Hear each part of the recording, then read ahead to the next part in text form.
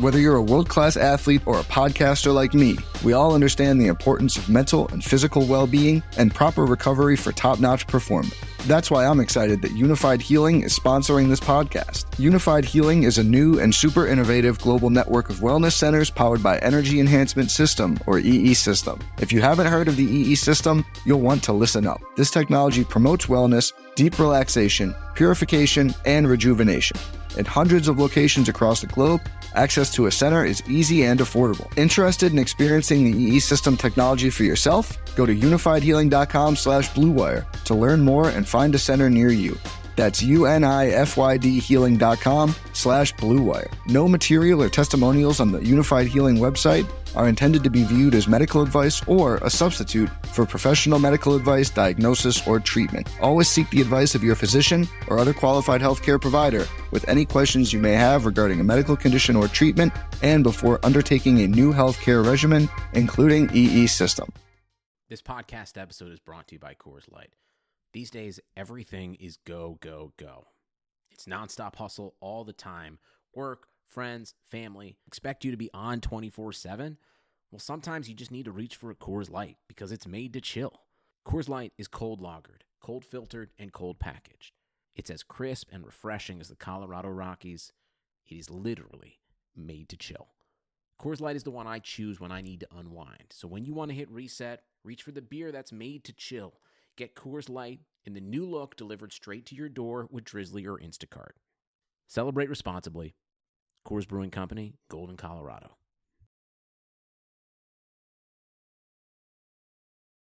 Trying to get by Benning. Darnell Nurse left it in the corner, gets up center. Perry scores! Corey Perry! Ilya able to shake away from Solani. It's given away to Solani around in front. Score! Teemu Solani with the steal. Perry and the fans want one. Score! Off the floor! On the board! Paul Kariya!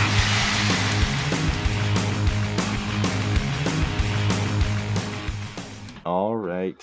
We're back for a Good Friday edition of the podcast. Not a Good Friday for the Ducks, but not many Fridays this year have been Good Fridays for the Ducks. I guess it's Saturday technically for me too. For most people listen to this show who are live right now, it's Friday, and I guess for most of you listening tomorrow, it's probably Saturday. So I'll say it's an Easter Saturday edition of the show. But we're coming to you live after the Ducks 4-2 loss to the Arizona Coyotes. It's just kind of typical game, I think, at this point in the season, right? Ducks played a pretty decent effort. I think Anthony Stolarz had a decent game. There's some crazy goals that we'll get to in this one. Big news is Volkov making his debut, scoring in his debut as well. But, it's just one of those games for the Ducks this year, right? Where they played okay. They didn't really get, outgunned too much, but ultimately they're at the wrong end of the scoreboard at the end of the night. Yeah, no, I think that's kind of, I don't know, that's kind of what par for the course for the season should be, right? There were moments where they looked solid enough. There were moments where they looked promising, and then there were moments where they just clearly weren't a good team. And it showed. I thought Stolarz did a good job tonight. He looked really good. He's definitely someone who every game he plays, he seems to earn another one. So, especially with Gibby and Miller not having great years, and then, needing the rest, I think. Gibby's obviously injured right now. I think Stolarz is the one player that you're kind of looking at and like that he's going to get some good run here going into the end of the season. Yeah, I mean, there's some guys you really want to get some looks at here and how it could shape out next year. So, Stolarz is one of those guys as a potential backup for John Gibson next year. Obviously, Volkov making his debut. I thought he looked pretty good, got some PK time, had a couple good chances, and then ends up getting, his first goal as a Duck too, which was nice. And ultimately, the lineup, I think, was one of the best we've seen all year, and maybe outside of Sam Steele and Sonny Milano, who are still out, and Sam Steele was placed on the IR before this game. If you replace Deslauriers and Grant with Steele and Milano, you've got probably the best lineup the Ducks could ice and have iced all year.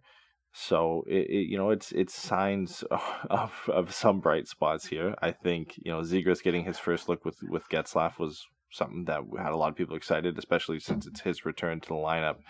after a couple games out, and then Volkov kind of getting thrown right into the mix here, and essentially a top six. I know it was slated as a third line, but getting to play with Lundestrom and Comtois is a bit above the opportunities that he was getting in Tampa Bay. So it was nice to see him kind of, right off the bat being given some responsibility with some pretty talented players in the Ducks lineup, and given those responsibilities outside of offense on the penalty kill as well.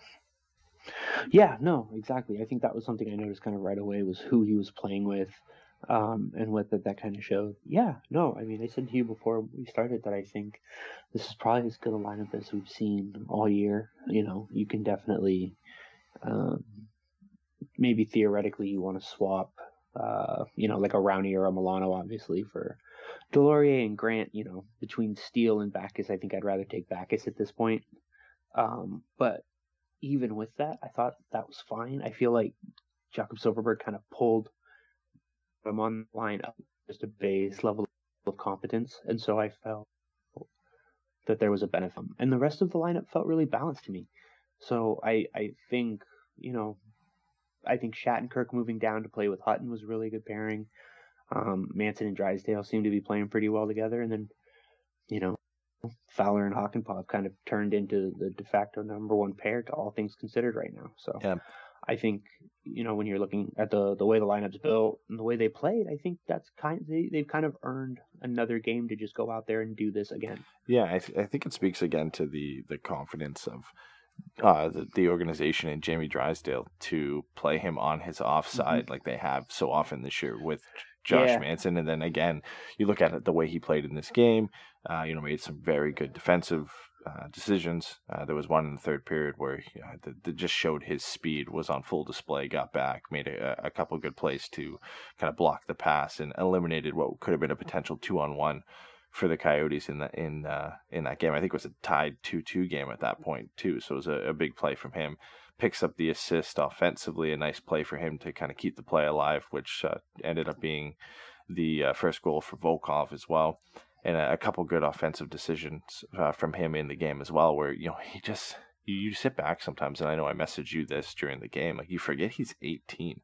I know he's 19 in 5 days, but even that, like, this guy, how quickly he's adjusted in only, I think he's getting close to 10 games now.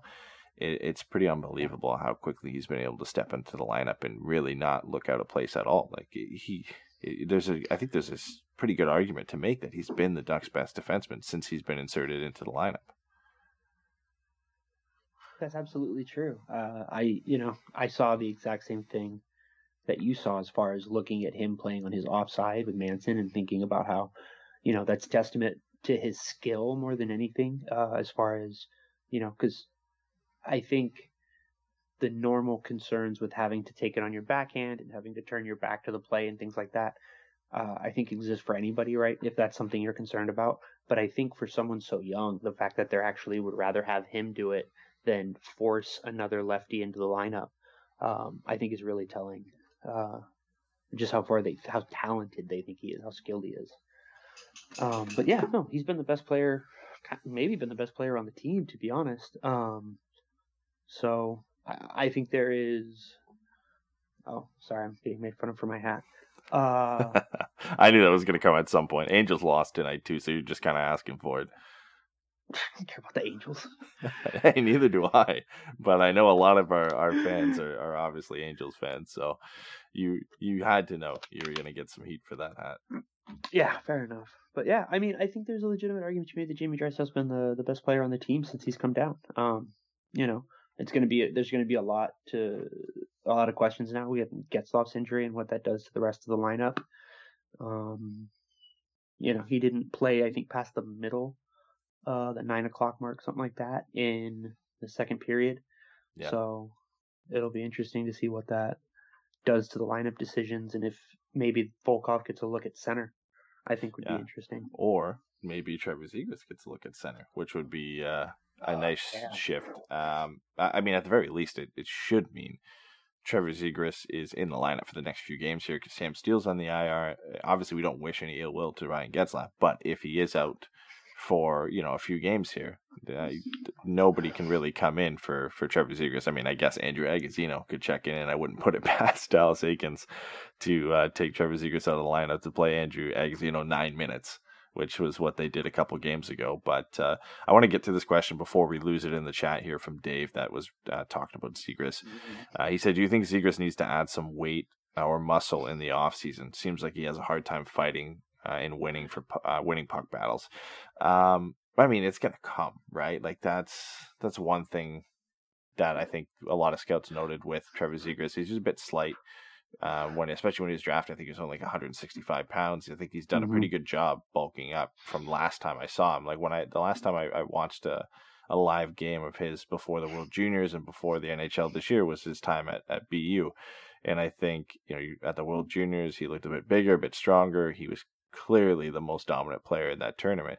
And then even over the last couple games here of NHL action, I think, I don't think he's having troubles winning puck battles. He's definitely a bit, smaller and slighter than his competition, but he's got the skill that, it almost doesn't matter at this point. And he'll put on that size, as he gets more reps in the NHL and in the off season when he can kind of really focus on what he wants to focus on at development wise. And when we see him step on the ice next year for the 2021-22 season, we'll likely see, I don't want to say a completely different Trevor Zegras, but he'll have that time to really focus on what the organization wants him to focus on. Yeah, I honestly think it's a bit of both. I do think that he's naturally going to get bigger. He's going to fill out his frame a little bit more. He doesn't shy away from physicality that I've seen yet. He definitely looks to use his skill to mitigate it, avoid it, all that kind of stuff, which is great. But he doesn't avoid it. It doesn't seem to deter him. There are a couple of times I've seen him kind of throw his body in there and get into board battles. But he's got to get a little bit bigger, and that'll happen over the next couple of years. And on top of that, he'll probably have to spend some time just looking to add weight and add muscle mass and things like that. But that'll come, and it's part of getting older. I think for now, the fact that he doesn't look like he's getting completely pushed around or manhandled in any of those kind of corner battle situations is a big sign and a big positive that when he adds it, it'll only make him a little bit better. I don't think it's not covering up for anything. It'll just help him get better. Yeah, and I'm going to make a comparison here, and I'm not comparing, their kind of projected career paths or anything like that, but just kind of coming into the league as a slight player and then eventually putting on weight and bulking out. And my prime example always of this is Nathan MacKinnon. The guy came into the league as kind of a twig, a really lanky player. Obviously supremely skilled player and probably a top 3 player in this league, if not second best behind Connor McDavid. So that's a far stretch. I don't want to say a far stretch, but a very lofty goal for Trevor Zegras to third reach. Behind McDavid and Matthews? Is that what you said? Yeah, he's top 3. I would say he's better than Matthews, but that's a whole other conversation for us to get into. So Matthews was first, McDavid was second? Yeah, I know Pat would say Matthews is first and McDavid is second. And probably Dave, because Dave just traded me McDavid in our fantasy hockey league. But we're getting off topic here. McKinnon came into the league very slight, and then look at him now. The guy's probably 215, 220. There was a point, I think, second or third year where he came back from the off season and he just looked like a completely different player. He put on like 20 pounds of muscle. And I think at some point we're going to see that progression from Trevor Zegras. We see it from pretty much every NHL player who's labeled slight when they come into the league, barring maybe Johnny Gaudreau, who's just not really going to, bulk up much more than his frame allows him to. But Zegras is 6 foot, 6'1". He's going to grow into that frame a bit more. He's going to put on some muscle. And you're going to notice a difference over the next couple seasons here. It's just going to take him time. And, you think he came kind of halfway into this season in terms of when he really got in and started playing. He's going to get a full off season of development this year and kind of work with the NHL training staff. And they're going to focus on really what they want him to grow in. And I'm sure a lot of that has to be, kind of bulking up his size and adding more muscle. It's what we've seen from guys like Sam Steele and a few of the other Ducks prospects that kind of came in and were a bit underweight, if you want to call it that. So I'm sure it's definitely on the repertoire for Zegras to work on in the off season, and not something I'm too worried about. He'll get to that point eventually. Yeah, I mean, I think, just sitting here kind of thinking about it, I think the player to compare him to is he could end up being closer to Corey Perry. I think when you think of putting weight on, you think of guys looking bigger, like a Getzlaf or, Dustin Pemmer in his prime, or Ryan Kessler, guys like that, Milan Lucic, Jerome McGinley. They're there's a physically imposingness to them. Corey Perry was just tall and long, and, he managed to put enough muscle on to allow him to hold his own in, the dirty areas or the real physical areas of the thing, and he was able to excel. So I think, I don't think he's ever going to look buff, but I think he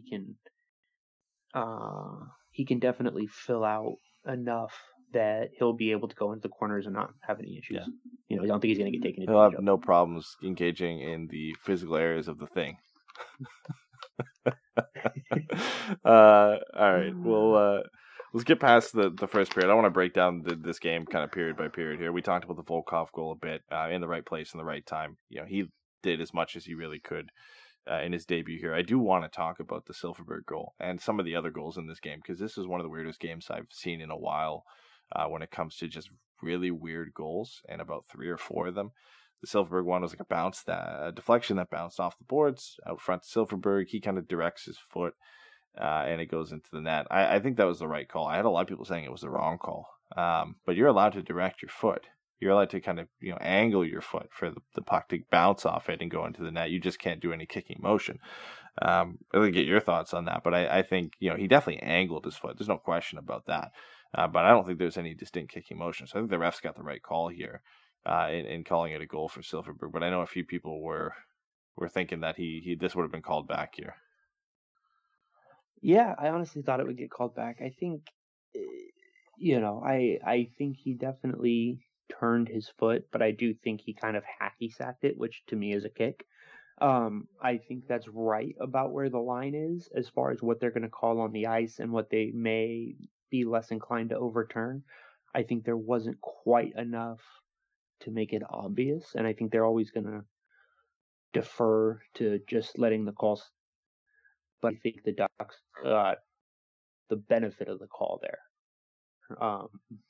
I definitely felt that if that would have been called back, it would have been justifiable for sure. Yeah, I think it's one of those ones that are kind of right on the edge. I mean, I agreed with the eventual call on the ice, but it is one of those situations where it was a call to goal on the ice. It would have had to have been completely obvious to overturn it at that point, for that to end up going, not going the Ducks' way.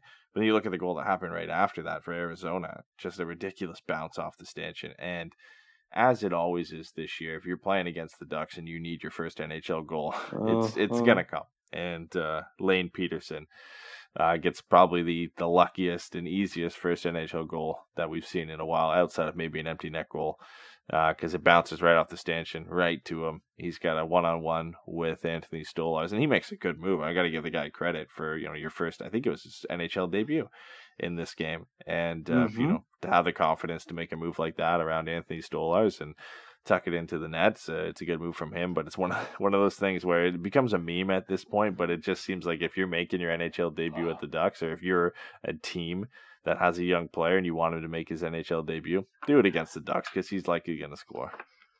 Yeah, no, I felt bad for Jay that Jay wasn't able to really jump on this one tonight, because I know he loves that. But it was a nice move. He made a great move around Stolarz. Stolarz is, you hear it 1,000 times on the broadcast. Stolarz is tall. He's got, long legs and stuff like that. And he perfectly pulled it around Stolarz, and he got it in. Good move. It's a bad break, but, you chalk it up when you get the benefit of that Silfverberg call and things like that. So.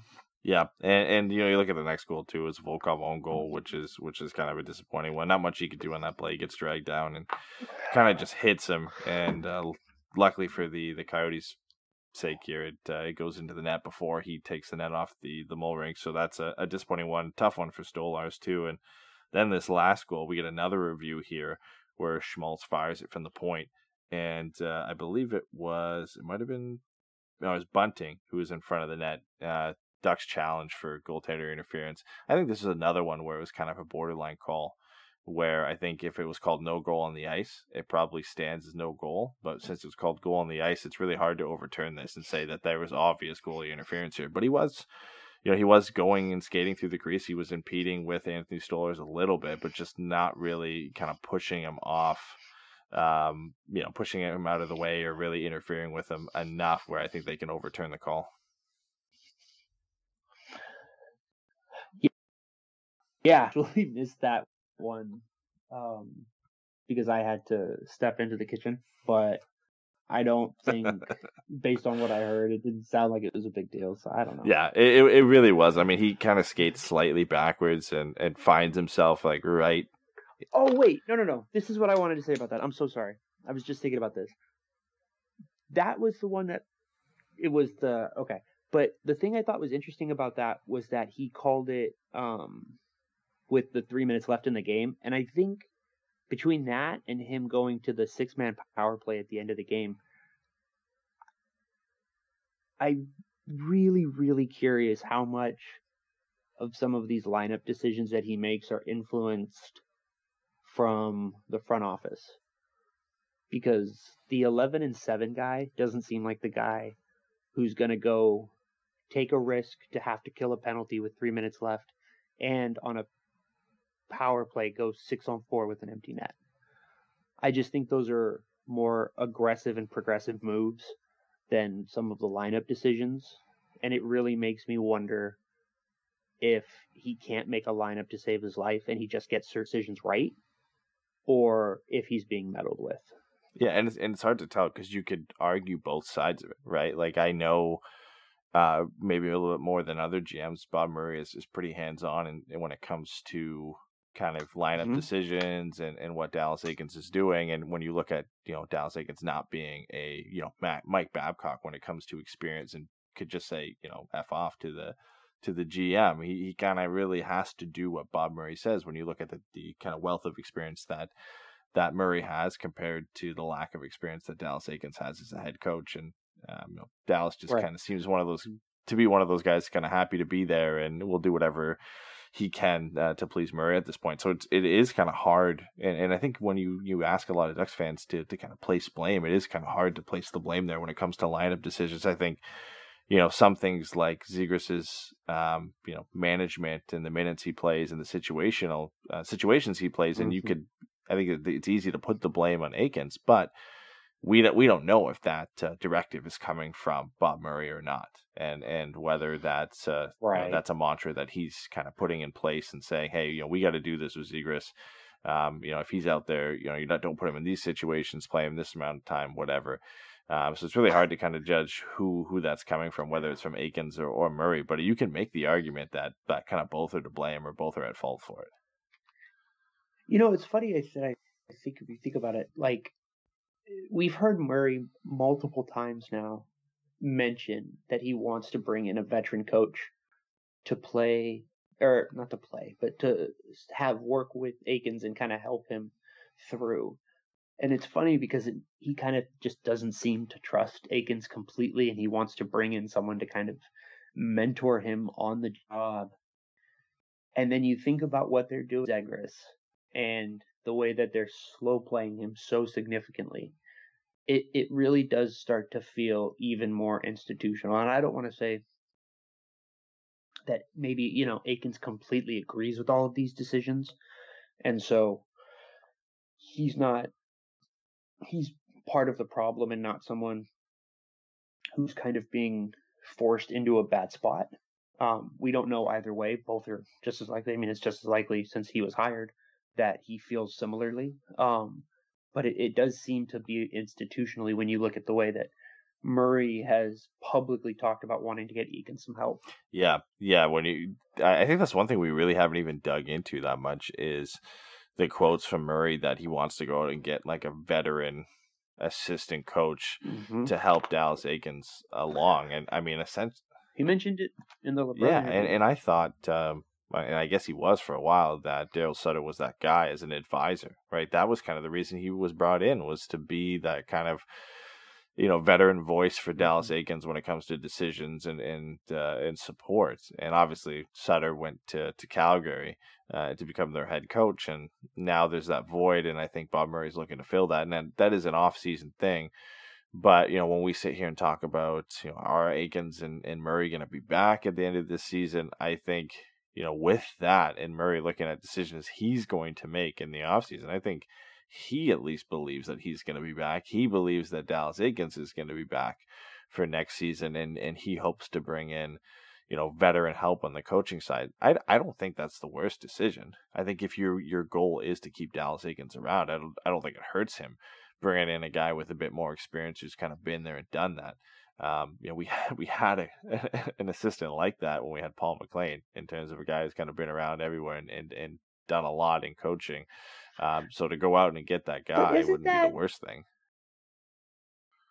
Isn't that a different situation though? Because Paul McLean came in and helped who? It was at the end of Boudreau?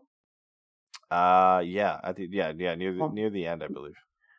Okay, so Boudreau, he'd been a coach for a while. He'd been the coach of the Ducks for a while. He had obviously had a long stint in Washington. Like, I think bringing in a guy who has been a head coach to run your special teams is very different. And like, especially when you say this is an incentive, when you give someone this kind of ambiguous title, like, special advisor to the president or whatever the hell. And it's just like, well, what does he do? Well, he's there in case Dallas wants to talk about something. So he's a big brother, he's a mentor, he's like, what is he like? And it's like, well, he's just a resource that we all thought would be good, provide some extra experience and some different perspective. I was like, okay, but what does he do? I think that's very different. And it kind of bothers me a little bit because it's kind of, to me, a worse version of the stuff that they're doing with Zegras, as far as just completely refusing to give them the full run of the mill when they seem to.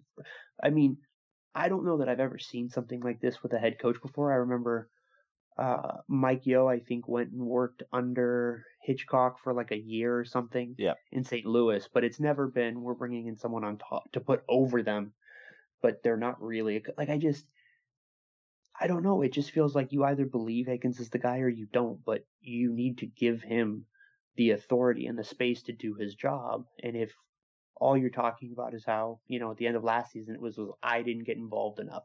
And this season, it's we need to bring him in some help. It's like, are you trying to bring him in, or are you trying to bring in help, or are you trying to bring in a new coach?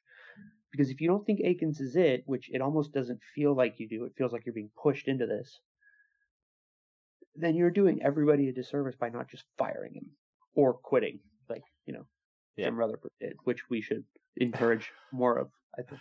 It is a bit of a weird situation, right? Like, if he says he has full confidence in Dallas Eakins, but says he needs to get him veteran help to, aid him along, I guess, in his development as a coach. I mean, he's a young coach in comparison to other guys, but he's not really that young.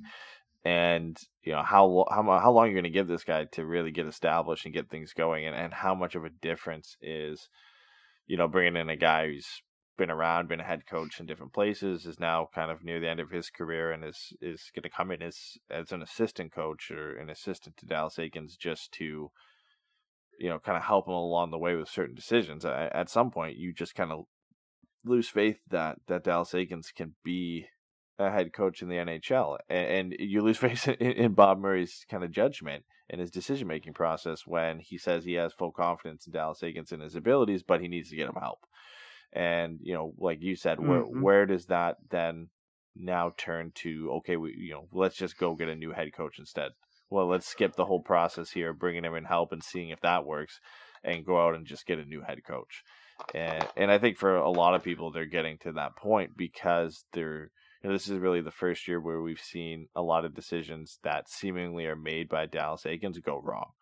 I think if you ask a lot of people going into this year, there was still a lot of faith in Dallas Eakins, and we got to give him time and whatnot. A lot of I think a lot of those sentiments were similar across the fan base.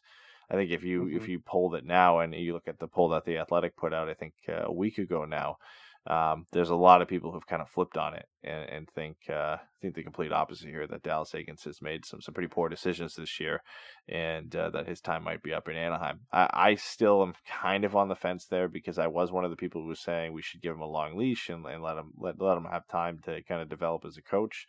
But there are some big decisions that I think he is the orchestrator of that have really kind of turned me off from him as a head coach. Yeah, no, I think I agree with you.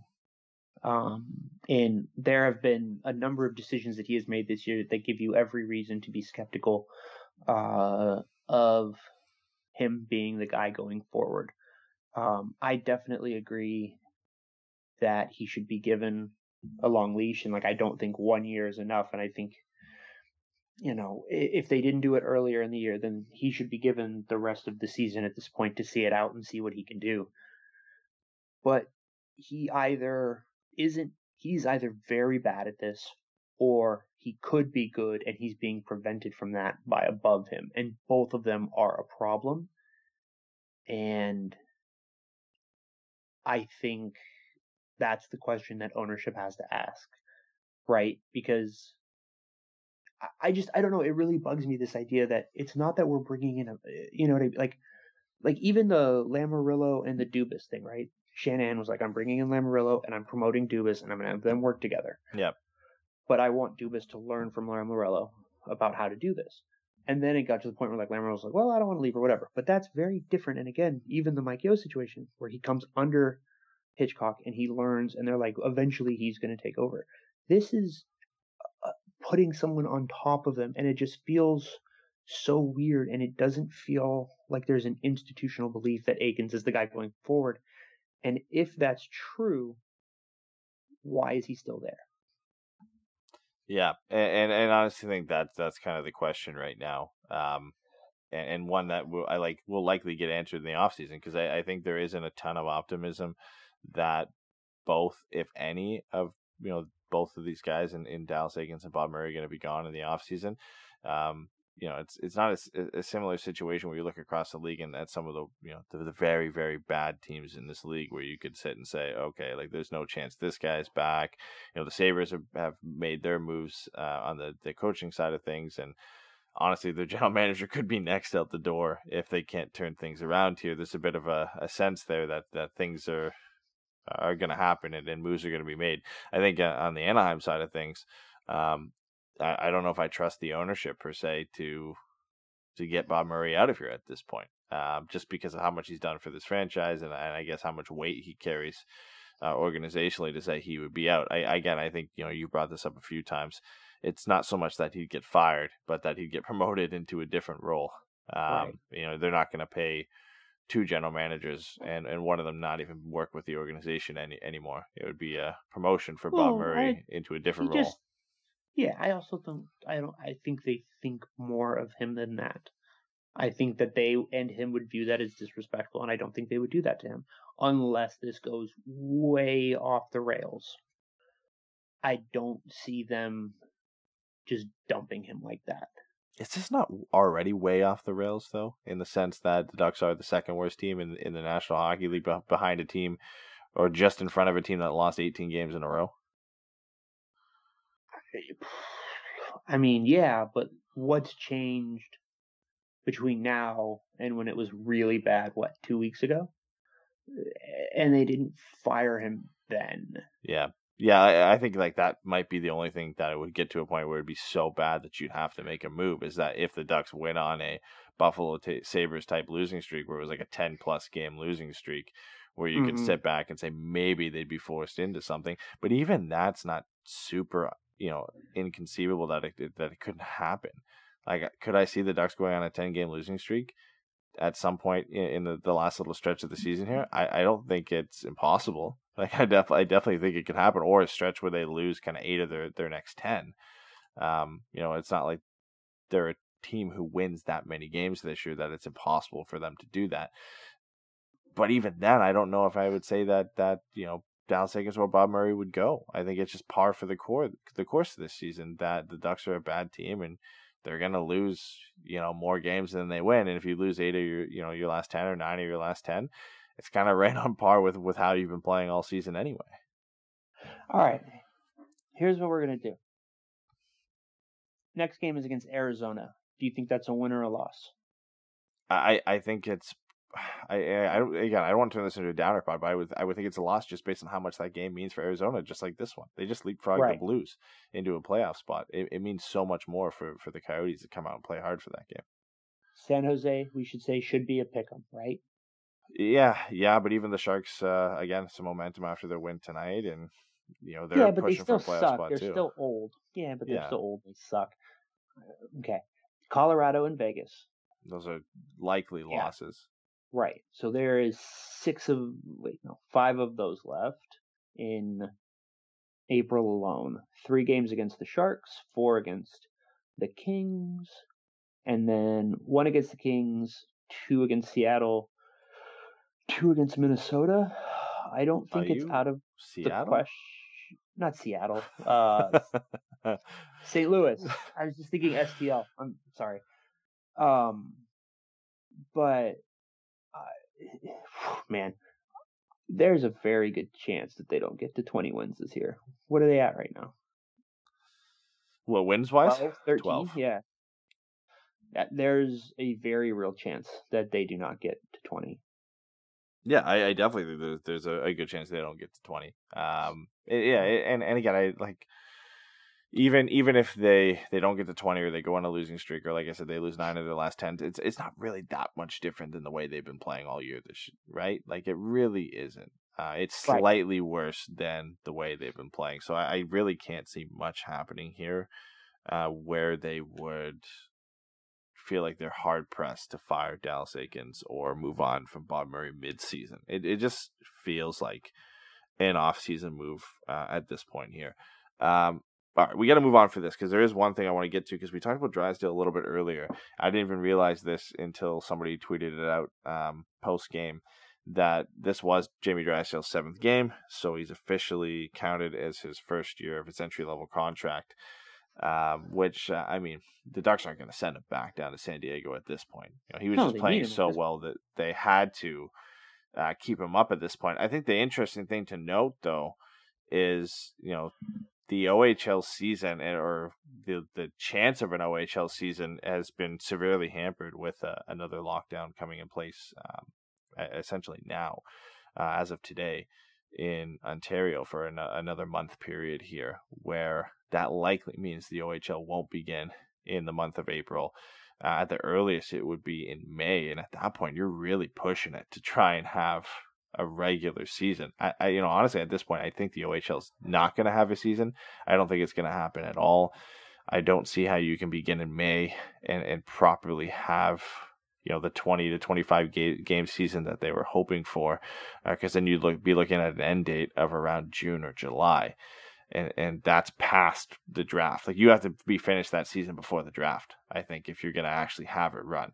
So you're looking at that ending before June 24th or 25th, when the draft is usually scheduled. So that means Jamie Drysdale might be able to stay here for the entire year and get playing time in San Diego if they wanted to do that. I don't think he's going to get sent back down at all at this point. I think the only place I saw him going back to was Erie if the OHL season started, and that being an option for the Ducks to say, okay, he looked good here, but we're going to send him back down to the OHL and let him have some playing time. But now that he's begun his ELC, there really is no argument to send him back to the OHL, even if they do have a season. Like, you've already burned the first year. You might as well just keep him up here at this point.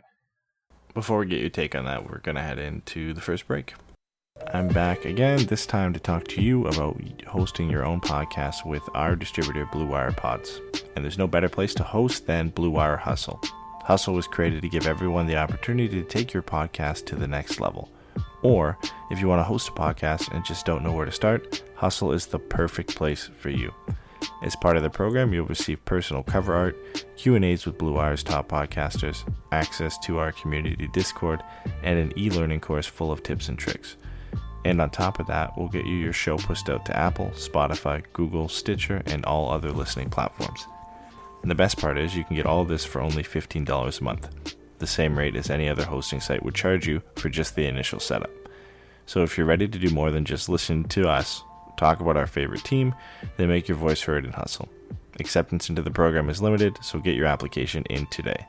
To apply, go to bluewirehustler.com/join. Check out the description box in this episode to find out more, but that's bwhustle.com/join.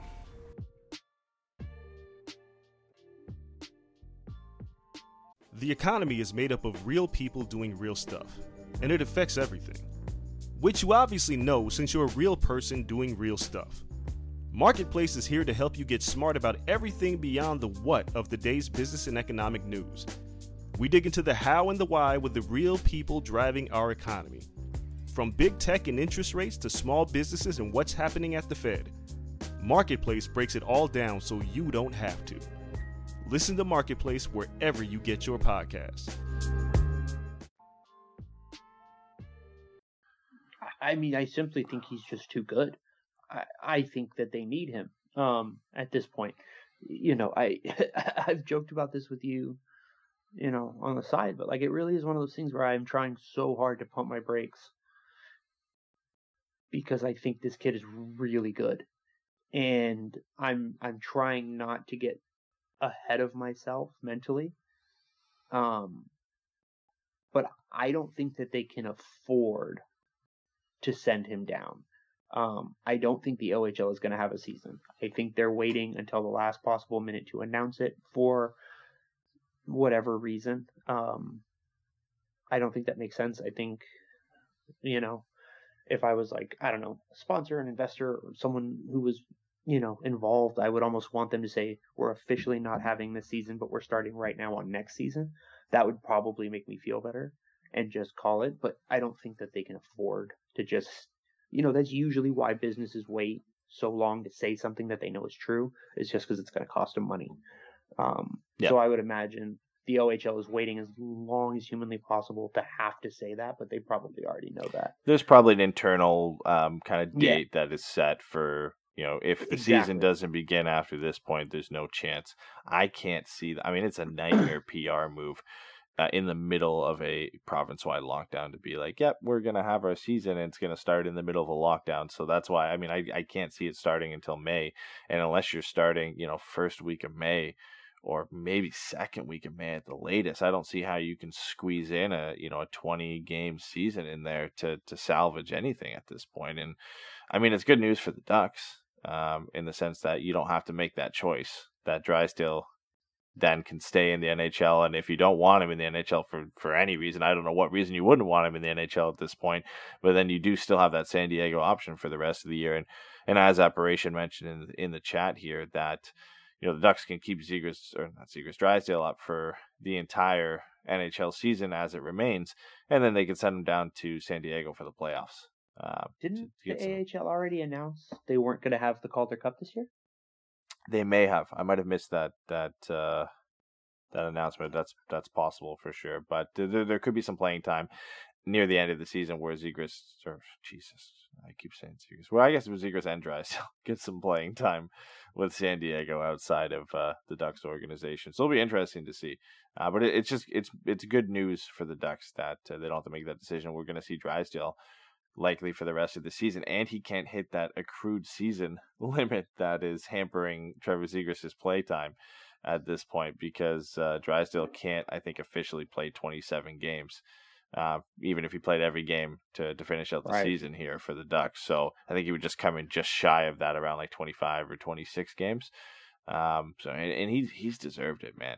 You can't say enough good things about this kid, and it makes you excited for next year, when, you know, you see the progression from Zegras and Drysdale heading into kind of next year's season in a full 82-game season, that it's, as we mentioned on a couple shows ago, it's likely going to be a quicker progression than what we've seen from Jones and Terry and Comtois and Steele, where these guys are supremely talented players, and that uptick in production from the first season to the second season is something that we're likely going to see more evident with these guys, and hopefully it's something that we're going to see come a little bit quicker, right? I think that's something that Ducks fans are really eager to see, is that progress, you know, that year-on-year progress from these top guys and these top prospects. Yeah, I think at this point, the next on-ice thing Anaheim fans have to truly look forward to, just beyond watching different players try to improve over the course of this year, is hopefully we have something close to normal next year, and we have a prospect game before the season. I know how that's how Troy Terry and Isaac Lundestrom popped early in their careers, Maxime Comtois as well. And if we start to get Perreault and Colangelo and Tracy and Thrun and Lakem and some of these guys, all on the ice together and really see kind of where they're at and what we may have. Give Gruel another summer, give Hunter Drew another summer. Had to throw him in there, right? I had to get both of our guys in there. I thought it was only fair, but I just, I think that's really could be very exciting as far as having something to kind of see beyond what we've seen this year from the young players. But yeah, there's a lot of positives to take away right now, I think, and I just think at this point it's just kind of about trying to just get through the rest of this year without going crazy. I think an interesting tidbit from that OHL discussion we just had is if they don't have a season, this also affects Jacob Perreault as well, where he wouldn't be going back to starting. I know he's injured right now, but I mean, not bad production with the goals, 5 points in 11 games. If he goes, I think he would start back in San Diego after the injury. I don't think it's out of the question, though, to say the Ducks wouldn't hand him an NHL debut if there was no OHL season near the end of the year. The last 2 or 3 games of the season, they've done that with some of their prospects in the past, where just for those last couple of games, they've thrown them in just to get an NHL debut in and get some playing time. I wouldn't say it's out of the question to see Jacob Perreault, and that would be another debut I'd be pretty excited to see.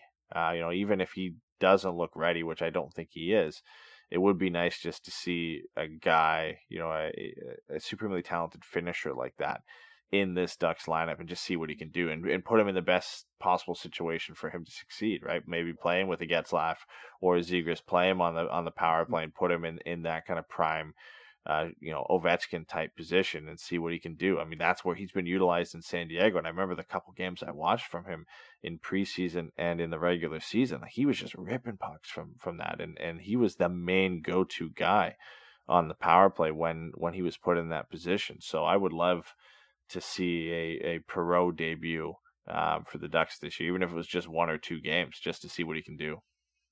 Yeah, and I think what's interesting, I was just looking right now, his birthday is April 15th. So by the time you get to the end of April, beginning of May, he'll be 19. And I wonder if, given that, and given that he has had some experience playing in the AHL this year, if that does make them more likely to give him 2 or 3 games at the end of the year and see just if there are any early returns, at least on his shot converting at the next level and him doing the rest of the things he needs to do to become the top 6 goal scorer, that he seems to have the potential to be. Yeah, he's like the next one in line, right? He's the next kind of exciting one in the sense that we've seen Zegras and Drysdale for a decent amount of time in the NHL this season. The next in line and the next top prospect for the Ducks is Jacob Perreault. And I think it's him and Dostal kind of tied. For sure. Yeah, definitely Dostal as well. And we might even see that by the end of the year too, where the last couple of games of the season, maybe Dostal's handed his NHL debut as well, or comes in, as a relief in a game if he has to. But I think they would rather hand him a start rather than, a backup job that he has to come in the middle of the game for. So those are the 2 big next ones. I think they're, kind of long shots in the sense that, they don't have to do it this year, and it would be something that we wouldn't see until the end of the season. But it would be fun to get both of their debuts in before we call it quits on this shortened season. One thing I do want to get to, because not the waivers situation over the last couple of weeks has put some speculation on a ton of players that the Ducks could claim.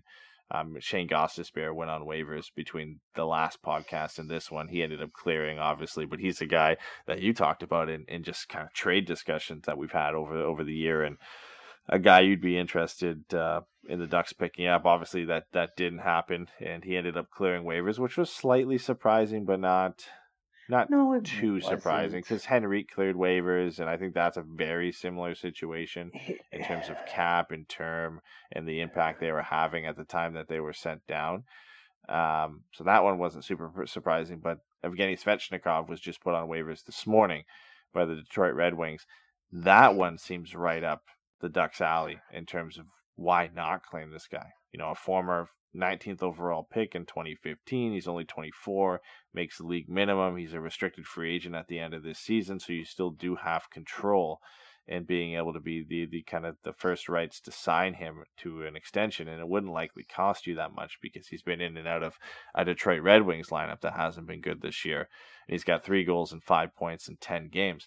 Just feels like, you know, one of those why not take a chance on this guy type things, similar to Volkov, right? And clearly we're willing to bring in Russians, so I'd be all for this one. This would be a big waiver claim, I think, for the Ducks to take a chance on. Yeah, I think this is I think this is in what you're trying to do. I think this is similar to how I felt when I saw that Tyler Ennis had hit waivers. You know, he's a guy, you know, with some skill. I think Tyler Ennis, unfortunately, was kind of the modern bottom 6 guy, but he was just a little too old. Because he's a good player, drives play, you know, he can play in a 3rd and 4th line role. And I think Svechnikov, you know, just gives you kind of goal scoring upside, and it's just another shot at putting someone in your lineup who can generate goals. I think it's worth mentioning that there's really no way, as far as the Gostisbehere thing is, there are 4 teams in the league that could afford to move his cap hit in right away with no issue. Now, I'm sure there are more than a couple of teams with potential IR guys that they can move to LTIR and stuff like that.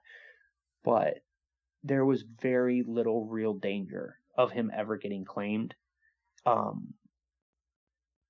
And, you know, I mean, he's probably the best or second best player to kind of hit waivers like that this year. When you look at him, you look at Johnson, you look at Gostisbehere, who I think is probably the best of the 3. But I just think the waiver thing isn't weird, and I think everybody knows that it's weird, and so I don't think there's really any risk at this point of players kind of being picked up on it. That being said, because there isn't a cap hit, because they seem to be actually looking right now to bring in goal-scoring potential, Svechnikov is exactly the type of player that it would make a lot of sense for them to do, but I'm not 100% sold that they will. Yeah, he just kind of similar to Volkov in the sense that, you know, former 2nd-round pick for Volkov, a guy that is playing way down in the lineup at a very good team. They brought him in the hopes that playing him up in the lineup, you can kind of rediscover that potential, you know, change the scenery type situation there where he comes in and maybe doesn't fulfill the potential they had when they drafted him in the 2nd round, but comes in and can kind of get close to being an everyday NHL player. And I think the same thing can be said with Svechnikov, and maybe even more so.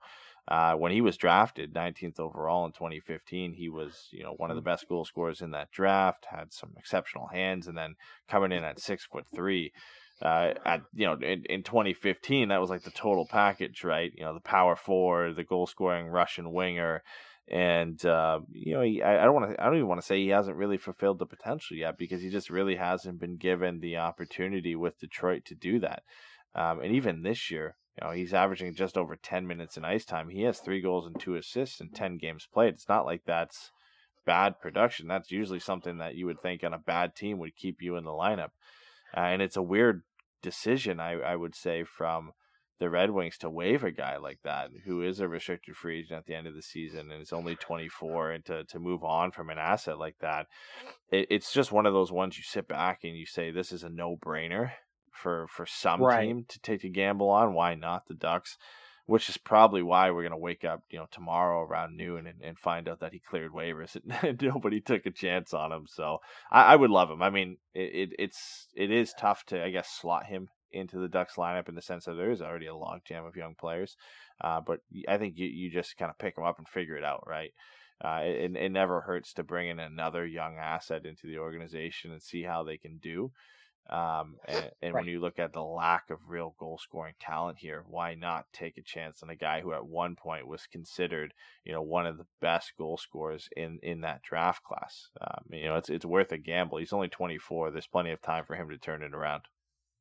Yeah, no, he's got 9 points in 30 games, 5 goals. It's definitely one of those things that's weird. I mean, I don't know if it's similar to the Daniel Sprong situation where on paper the numbers look a little bit better than what you see. Because I am not a masochist, I have not subjected myself to much Detroit hockey these last few years. So I can't speak to, what issues he's had on the ice. But it's absolutely worth it. It's a free shot at somebody. I don't know. It's not really a first round pick, but it's a guy who went in the first round at one point. You're getting a free shot. It's going to cost you nothing. Worst comes to worst. He doesn't work. You waive him and you lose him for nothing. And so, I think there's every reason to do it. There's nobody really in the lineup right now. Maybe for a couple, but I don't think there is any reason that you couldn't give him 2 or 3 games in a row. They've been comfortable sitting Danton Heinen, no problem, Zegras, Steele, things like that. So I think you can bring him in, give him a couple of games, see how he does. And if it doesn't work, you waive him, send him down. And if he clears, he clears. And if not, well, you got to try out for free. So if he wasn't Russian, it feels like the type of guy Bob Murray would jump on, right? Like a 6'3", 220-pound power forward who can score. That's Bob Murray's type player right there, right? It kind of similar to Max Jones in that sense. Svechnikov is a pretty gritty player himself. And then also, again, the Bob Murray type of thing here is he loves those kind of, revival stories. The guys who were original, first round picks at one point or second round picks and to bring him in. But hey, with Volkov coming in, the Russian thing maybe goes out the window. And I joked with you before the podcast here, if we could somehow get Galimov out of his KHL contract, pick up Svechnikov off waivers, we could all of a sudden roll out a Russian trio of Volkov, Galimov, and Svechnikov in the lineup for the next couple coming games here, which would be it's got to be the first in Ducks history, a Russian trio rolling out on one line. I can imagine there hasn't been too many Russians in the Ducks organization over the last, I was going to say, I'm trying to think of a time where there may have been 3 Russians on the ice. In the lineup at all, yeah. When Fedorov was there, what it would have been Fedorov and... Fedorov, Soleil, but he was Belarusian, so that kind of doesn't count. I don't think Brizgalov was around. Chistov in the lineup when Fedorov was there? Maybe it was a Fedorov-Chistov pairing there, but I don't know.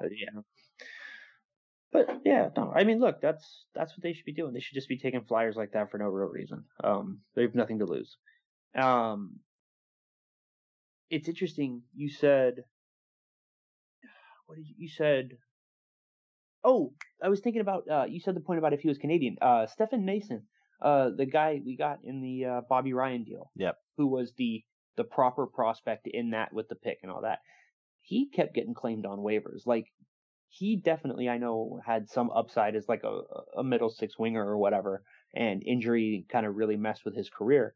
But if a guy like that is going to be part of a waiver wire tag, it's really hard to think that a guy who went 19th overall and is a power forward doesn't have as equal a shot at being given the opportunity to wash out of 2 or 3 separate organizations on his own merit. You know what I mean? Yeah. I honestly can't fathom waking up tomorrow and Svechnikov clears waivers. Some team out there is going to take a shot on him. He's only, like I said, 24, restricted free agent, league minimum. Why not? It's a guy you could almost say you would trade for. I wouldn't be surprised if I had back when Volkov got acquired, if it was Antoine Morand and a conditional 7th for getting Svechnikov, right? I could see that being a deal that could happen, that a team would take a chance on him. So I imagine, the opportunity here to get a guy like that in for free is enticing a few GMs. And when you look at the fact that the Ducks are at the kind of top of that list based off the standings right now to have a chance to acquire him, I think outside of Buffalo, we debated this before the show on who would have first dibs over the Ducks in Ottawa, and I'm not kind of up to date off the top of my head on what kind of tiebreakers there are.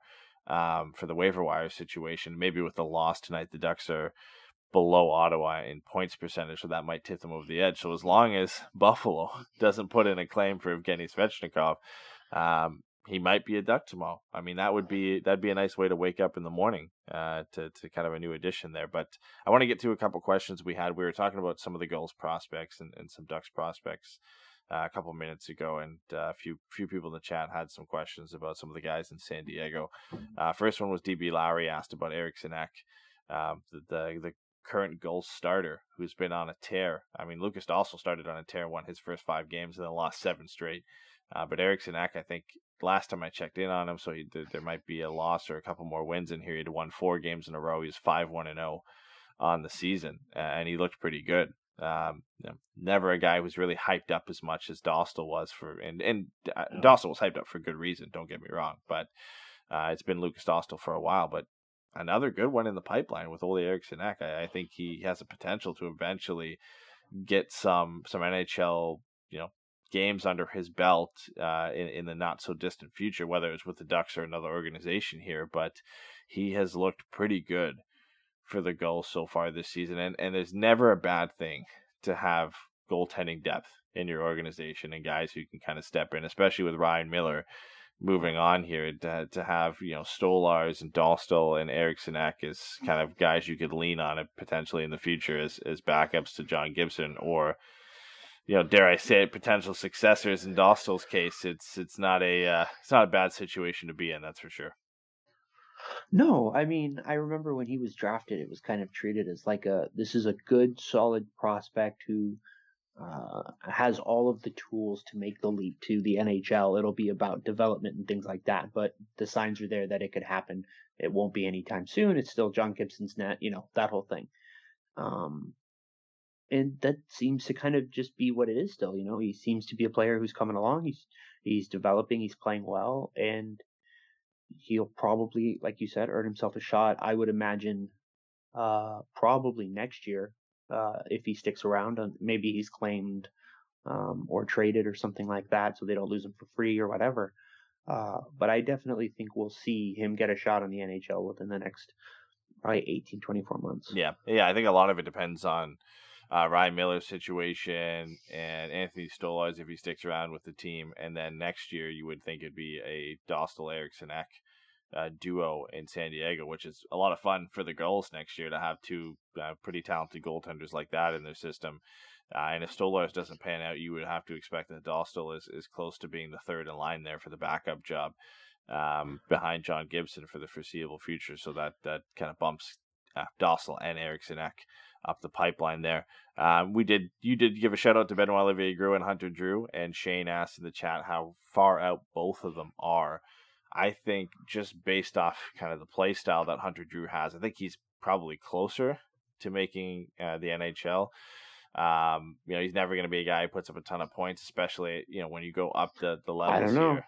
Well, he put up an elite right wing now. He's an elite right wing. Yeah, that's the most interesting development I've ever seen. I don't think we have to talk.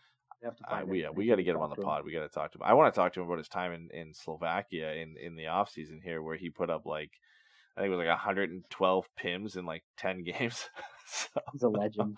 He's an absolute legend. But I don't think he's necessarily far out. If the Ducks move on and from guys like Manson and maybe Shattenkirk and make some trades here, he's a right shot defenseman, pretty high up in the depth chart for guys who could make a debut here. Obviously, Gouli and Mahura are likely ahead of him to come up and play in the NHL in San Diego. But if the Ducks want to add kind of a physical presence to their blue line, I don't think it's hard pressed to say that Hunter Drew could get an NHL debut, maybe late this year or into next season, if he continues to play the way he is for San Diego. And I think as for Groulx, I think it's a bit of a longer path to the NHL for him. It's his first year of professional hockey, so he's likely going to spend the entire year with San Diego. But maybe with injuries next year, we see him squeak up in the lineup if he's producing with the Gulls, or if not next year, then another year out from that. Because I think he's eventually going to be an NHL player. I think just defensively, he's so good that he's going to become that kind of third line checking shutdown center who can be a mainstay on your penalty kill. So his floor is pretty high. For his ceiling, it all depends on how that offense translates from junior to the AHL and eventually to the NHL for Grew. Yeah, I think, I would expect both of them to play 5 or 10 games next year. You could tell me that both of them started on the roster at the beginning of next season, played 5 or 6 games, weren't quite ready, but showed some promise and were sent back down and didn't play another game in the NHL next year. And you could tell me both of them became, regulars halfway through and finished 25 games played next year. I think I could see both of those being just as likely. I do think, like you said, just because of his style and his size, there might be a shot at seeing Drew sooner than not. But I wonder, we joked about it a second ago, but still, like, he has been playing forward in San Diego. And for a guy who was drafted as a physical project shutdown defenseman, he's a physical shutdown defenseman, but he was very clearly viewed as a project. There were significant holes to his game, and things that he needed developed. And now, he had that great, ridiculous season before coming back over, and now he's playing wing in San Diego. And so I don't know what that does for his development. I don't know if that all adds up to him kind of being Brent Burns, Brendan Smith kind of a player. But I would definitely expect to see both of them up with the Ducks next season. I definitely think he's closer to Brendan Smith than Brent Burns for sure. Yeah, I know. He could be, Carter Rowney's potential replacement on a Derek Grant, Nick Delorier line, where he comes in as a fourth line right wing. What even? I don't even know.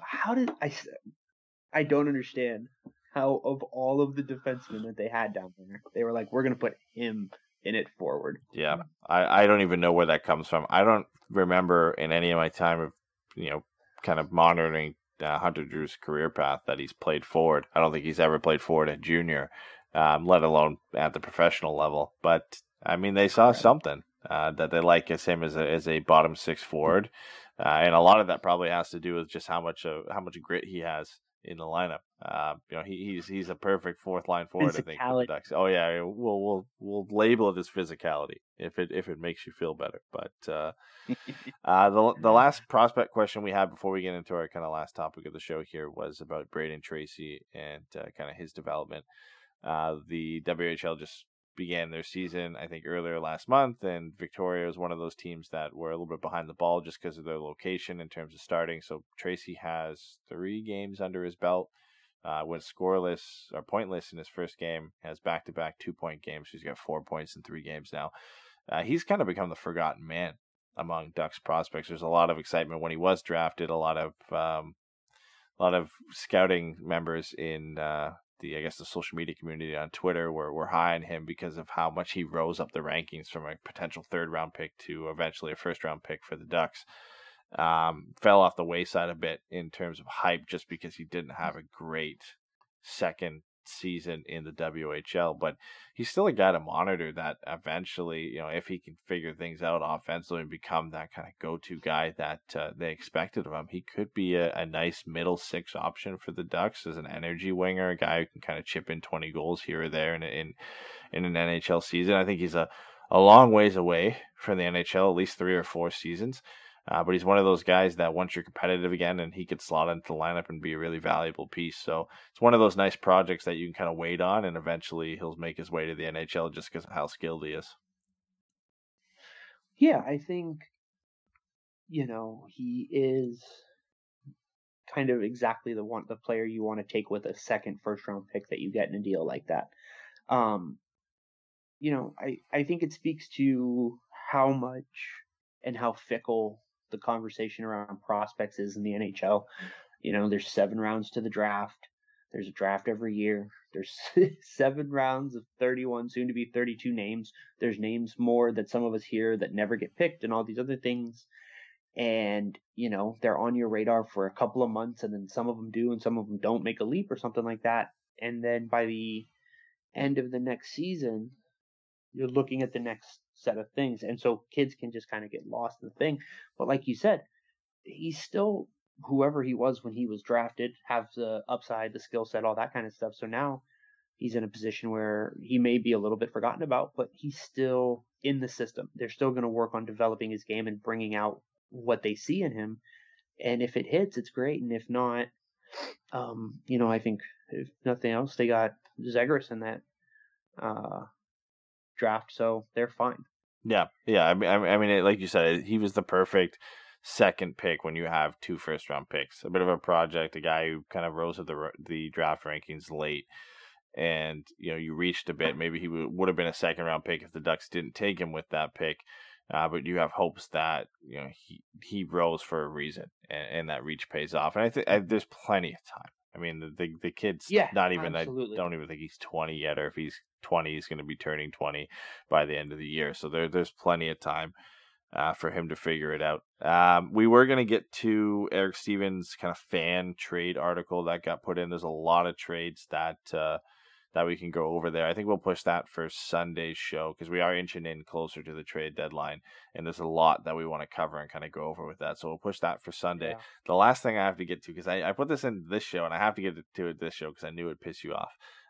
But there was a lot of Habs writers writing about Corey Perry and his impact on their lineup this year, and the fact that Corey Perry has 7 goals in 26 games played for the Montreal Canadiens this year, and how nice it would be to have Corey Perry producing at that level in this Ducks lineup. Now, it's taken out of a lot of context here because Corey Perry in this lineup doesn't score 7 goals in 26 games. Montreal Canadiens lineup's a lot different than the Ducks lineup in terms of talent and the system they play and a bunch of different things involved there. So I thought it was funny, but I knew it would piss you off immediately saying, should Corey Perry have not been bought out and stuck around with the Ducks to improve their offense?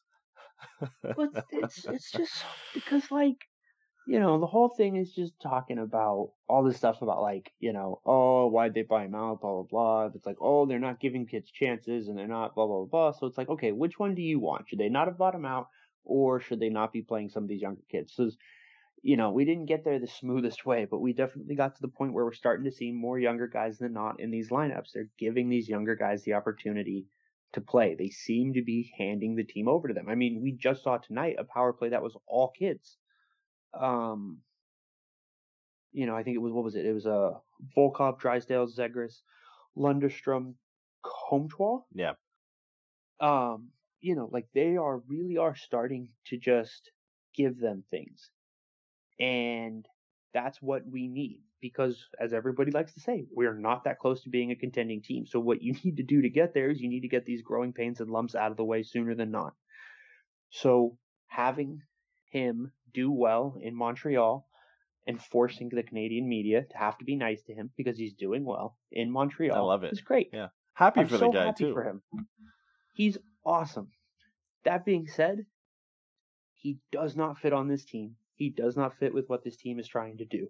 If, theoretically, Henrique and Silfverberg aren't on this team, then yeah, maybe you're in a completely different position and those kind of veteran winger roles are kept by the 2 guys who maybe they should have been allowed to keep them.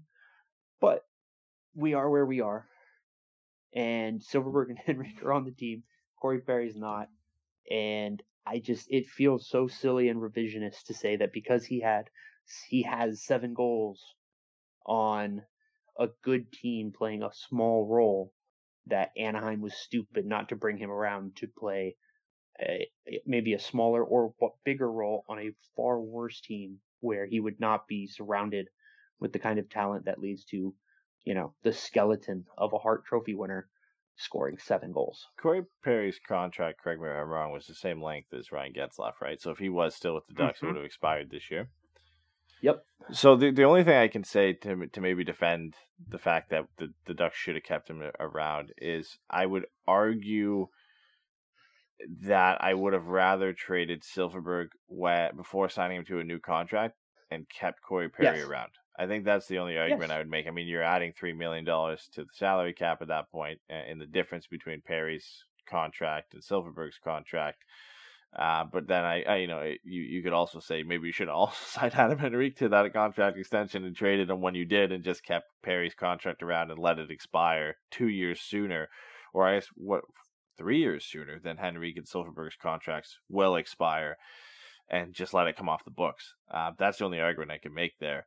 in defending Corey Perry for sticking around, and it has really nothing to do with his offensive production, and more so to do with just kind of contract management and not signing some of these older players to longer deals that eclipse the length of Corey Perry's contract, despite the fact that Perry was making like $8.5 million, but you've now locked down I think around $11 million between Henrique and Silfverberg for the next 3 years for guys who really aren't going to do much for your team. I think that's the only argument I can make for keeping Corey Perry around, because as DB Lowry mentions in our chat, like, he's also playing in the North Division, so of course his production is going to be high. He's playing the Sens.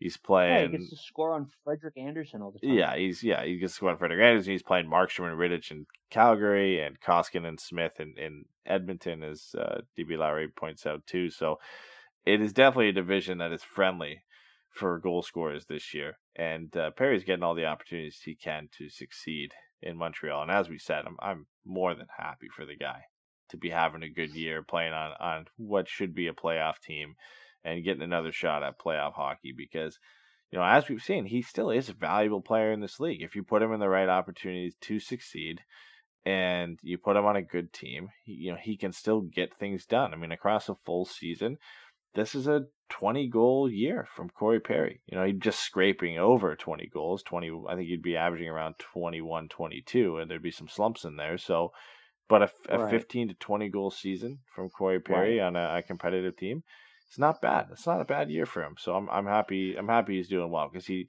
had some stints in Dallas where he looked good, but for most of it, it was kind of a failed experiment for them. So for him to go to Montreal, which apparently is his kind of boyhood team, and do so well, is, he's always going to be my favorite player from the kind of the Ducks era that I got to watch the most.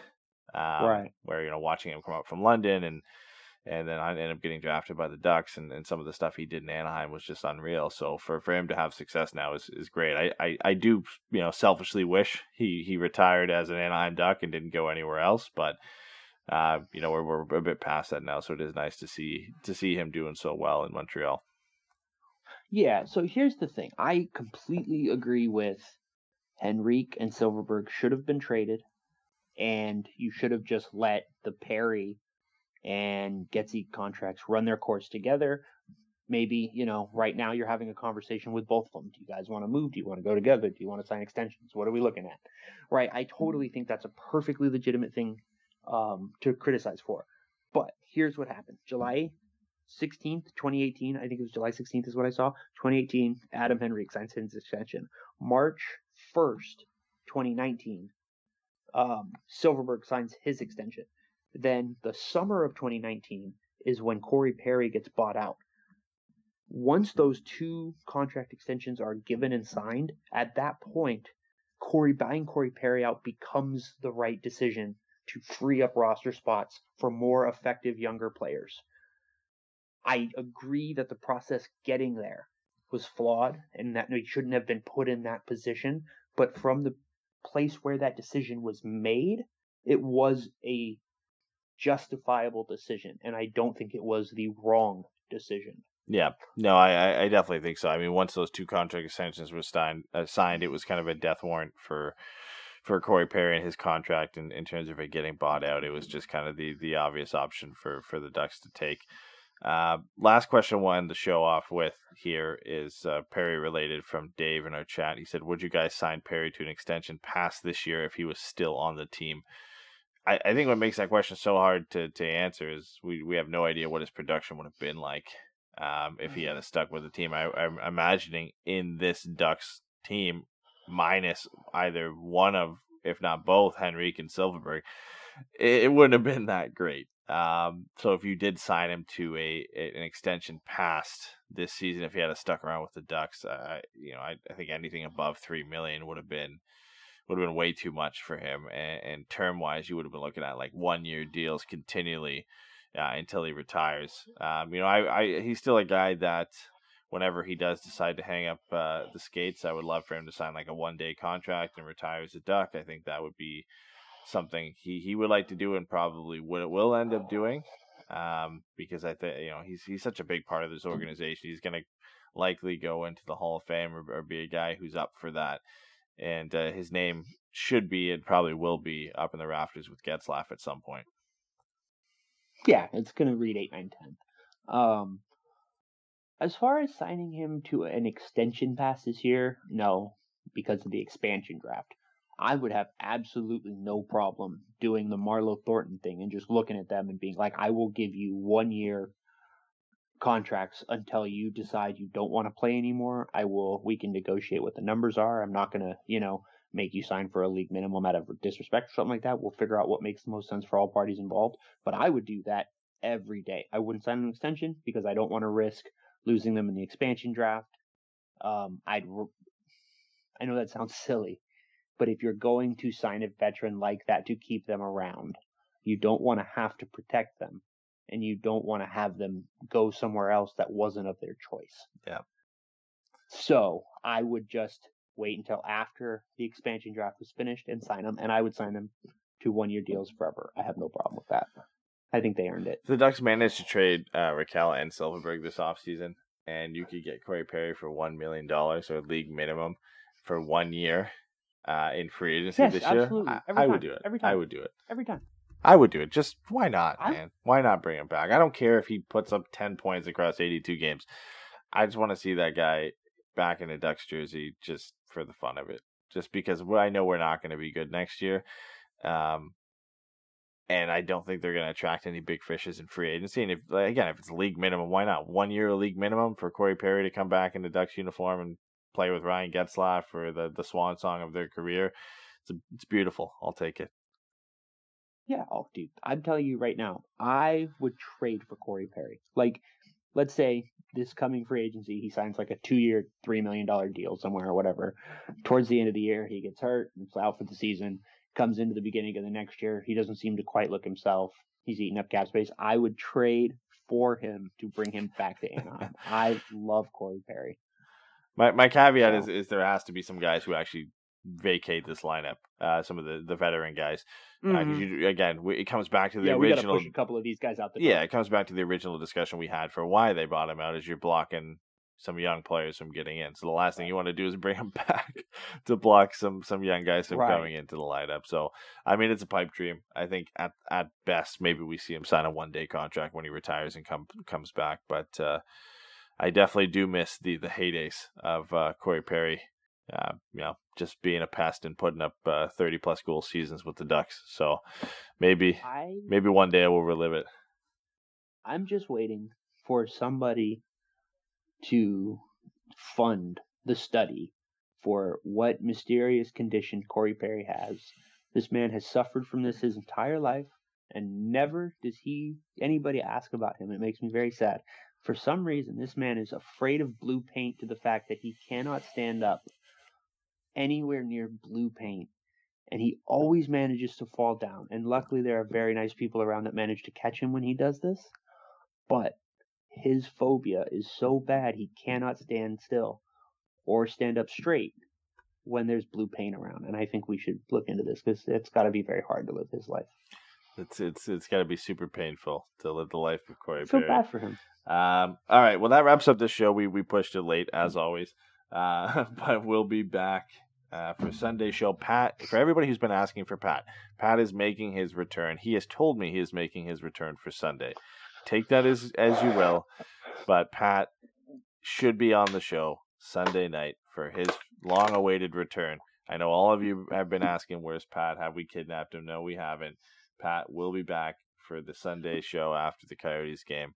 It might just be Pat solo, who knows? But Pat will at least be back for that show. So no more asking. You know when he's coming back now. And then after that, we do have post game scheduled up for this upcoming week for Tuesday after the Sharks game, Friday after the Avs game, and then eventually Monday the 12th after the back-to-back against Colorado and San Jose. That Monday the 12th podcast might be an interesting one because that will be wrapping up whatever happened earlier in the day for the trade deadline as well. That'll be our first game in a while, or probably almost ever, that we've had a game on the same day as the trade deadline. So that will be an interesting one.